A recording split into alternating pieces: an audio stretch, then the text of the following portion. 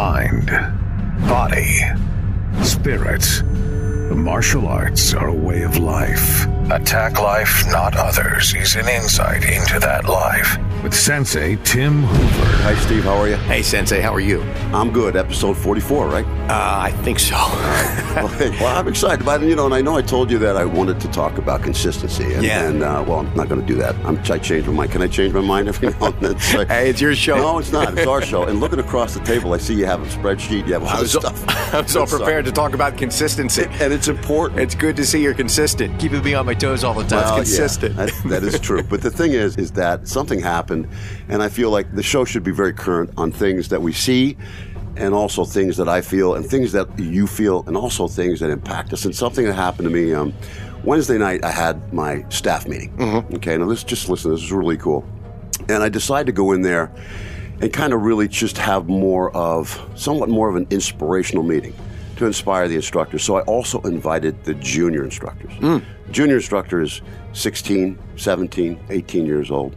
So you have the seniors and you have the juniors. We had about 13, 14 people there. And I've been really motivated by this particular YouTube video I watched. It's called If You're a Millennial, Watch This. Right. Yeah, by Simon Sinek. Yeah. And if anybody wants to tap into that, I think it would be refreshing for everybody to watch that if they haven't. It's really good. So anyway, I showed the video. The whole purpose of the meeting was not only to talk about what we do in the dojo as how we teach as leaders, but also to pick the minds of the juniors.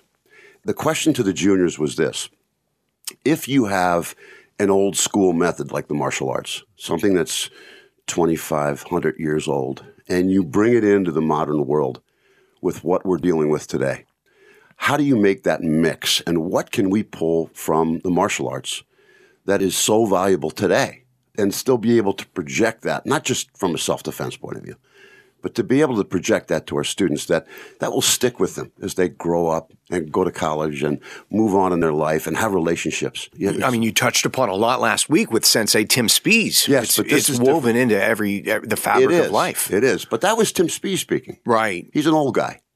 All right? Seriously. And I'm an old guy. But so listen to what I did, which is pretty cool. I do this a lot of times for me. Right. It doesn't work all the time because you'll see. So I said, everybody tonight is going to reverse their age so that I can look through my eyes. I'm going to reverse my age. I'm 63.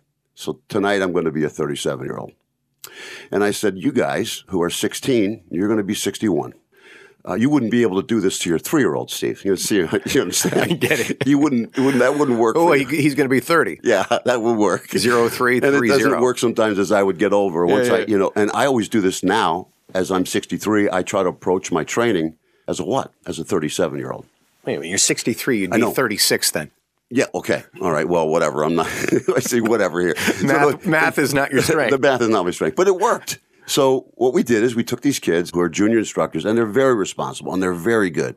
And I wanted them to see life through my eyes, and I wanted to see life through their eyes. Right. It was good because we had the older mix of the senior instructors, and we had the younger mix of these young kids coming up. Right. Well, it was amazing.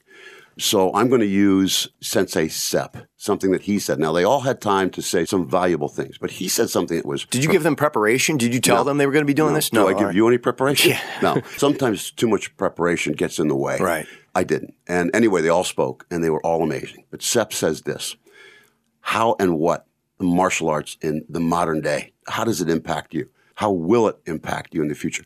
3 or 4 words, he says, just like this: relationship, leadership, hardship. Just like that. Relationship, leadership, hardship. I said, well, whoa. I said, that's amazing. I said, well, listen, can you kind of like just break that down for me? He said, well, the first thing is, he said, I come in this dojo as a 16-year-old. He said, I find my relationships are real. The kids I'm training with, we're alongside of each other pushing through things, and I can depend on them. And then he says, I look to you guys, the older guys. He said, I look to you as leaders. And he said, that leadership directs us into the future for us to be leaders also for others. But he said, the most amazing thing is hardship. He said, life's not fair. So he said, through training under you guys, he said, we're always pushed to the max. And then sometimes it's hard. And sometimes we fail. And we learn that sometimes when we prepare for a job or we go out in college and so on, and we move on in life, that we might get turned down or there might be hardship in relationships. And we've got to be able to adjust and bounce back. And I was like, wow, that's pretty amazing. And the more I thought about it, I thought it was so appropriate for life today. And it's not just in the martial arts. It's in every arena, whether it's football, baseball, or just even a relationship at home with your family. Yeah. You got to have a relationship. You got to have a connection. You have to have leadership. And then there's always hardship. And somehow that kind of circles around and spins around. If you are a fighter and if you work to keep it that way, it'll survive. And so anyway, if you look at your age now, you're what, 43, 42? I am 43. Okay. So you're on the same page. You have kids now and you've really grown up. You're very mature in your approach to life. Some would beg to differ, but okay. Thank you. Well, no, just seeing the way you work. But listen, No, if you back up on that now, reverse your age. 34. Okay. Is there a big difference there? Well, I mean, the big thing with me is when I had kids. Yes. That just changed. Sure it did. But had I had kids earlier on, say in my 20s, I don't know if it would have had it. It was everything. And that's what I say. It's the timing and distance with everything. It just came together. And by no means do I say I don't have it together. But I'm just saying I don't know if having kids alone at 21 would have had the same impact having kids in my 30s. You know what I mean by that? It was everything. It was the age I was at, and then it was having the kids on top of that, and then being married to my wife already for so many years at that point, and it was just everything. Well, sure. And, now he's talking about relationships. In the minute you start to get into that age where you start to socialize, most of your Facebook friends or whatever, they're not real friends. Come on, seriously. Building good friendship, you go through hardship. The first time hardship hits, first time a storm hits your face, most of those friends are going south with the geese. So, what he said is so valuable because that is something that is so old school. The martial arts is old school and could be a small dojo or a large dojo. If it's 1,000 years ago or 100 years ago. Relationships, leadership, and hardship. Today, what we do with hardship, we do. Kid doesn't play good softball or baseball, he gets a trophy. Everybody gets a trophy. Everybody gets a reward, see?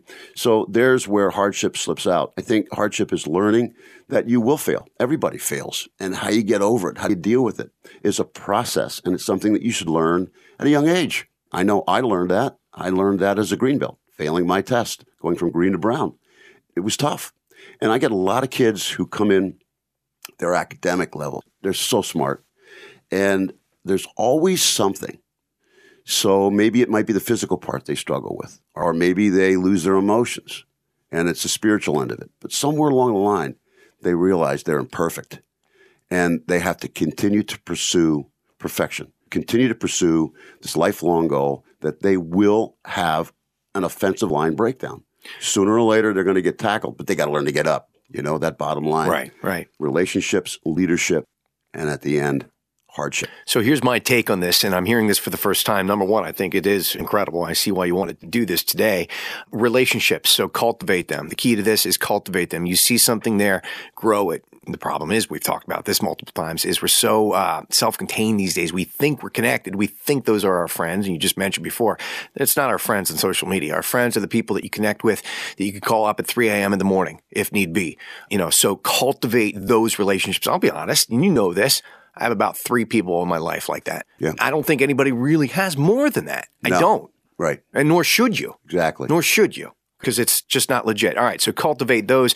Leadership, I think, when you see leaders, follow them, learn from them, check them out, observe everything you can. I mean, you're a mentor in my life. You're a leader. It's no secret. I strive to be like you in many ways. So seek that out as well. When you see it, just copy it. Try to be like that. I think, and I appreciate that. I do. And I think one of the things I've mentioned it before, too, about leadership is I always look at leadership like an arrow. Again, I always have these symbols and examples in my head, but they help me. A sharp arrow, at the tip of the arrow, that's leadership, all right? That's maybe me right now. I don't know. But the only way you sharpen an arrow is to have a mass or something behind it. Right. And I always think about that. I can't stand out there alone. I can't. I got to have something behind me. Eventually, I'm going to dull out, and then the next will form that point. Well, you know what? That goes back to relationships. And the reason why the mass behind you is because you've got your people are loyal to you to the end. And that's the mass behind you because you've cultivated those relationships. You keep in touch. You stay in touch. You do what you say and you say what you do. You've built those solid relationships. There's people in your life for a reason, a season, in a life. Let's do an episode on that in the future. Okay. But you've built an army, if you will, of people that are in your life for a lifetime. Yeah, and I do. I appreciate that. They always come back. It's reciprocal. Right. You know, as he said, leadership is something that is at times very hard, but sometimes very rewarding. Right. And then at the end, you have hardships. Weather the storm. We talked about that last time with Sensei Tim Spies, his whole hurricane analogy. In the show notes, I was talking about weathering the storm. Embrace those hardships. I know it's easier said than done. I mean, I know there's people suffering. There's things in life that you think that's it. You're at wit's end and rock bottom. You don't know how to go on. But if you're able to, that's what makes you stronger in the long run, I guess. I think so. And I think, for me, everything starts with the physical. But eventually, it trickles down to the mental. It makes an impact on my mind. And then, as Tim said last week, it gets into the internal. But everything hardship-wise, again, going back to the relationship in the dojo, getting hit or getting struck and then recovering and having respect for the other person that you don't go off or whatever, you just learn to push through the pain. And by pushing through the physical pain and through the chaos of that, eventually you realize that you don't always beat it, but you can improve on it. Right. And you can refine it. And then eventually your mind starts to pick up on that and starts to deal with it emotionally, at an emotional level. That not every attack in your brain, not everything is so ugly. Not everything is so negative. It doesn't have to be.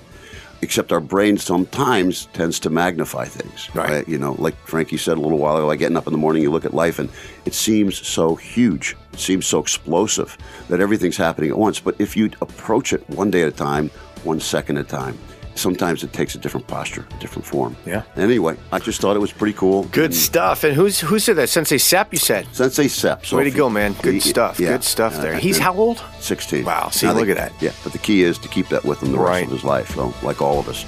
Thanks again, Steve. Next week, I promise I'll stay on task with the subject matter, which will be consistency. All right. Talk soon. Thank you for listening to Attack Life, Not Others. Subscribe to our podcast. And for more on Sensei Hoover's way of life through the martial arts, go to hooverkarate.com.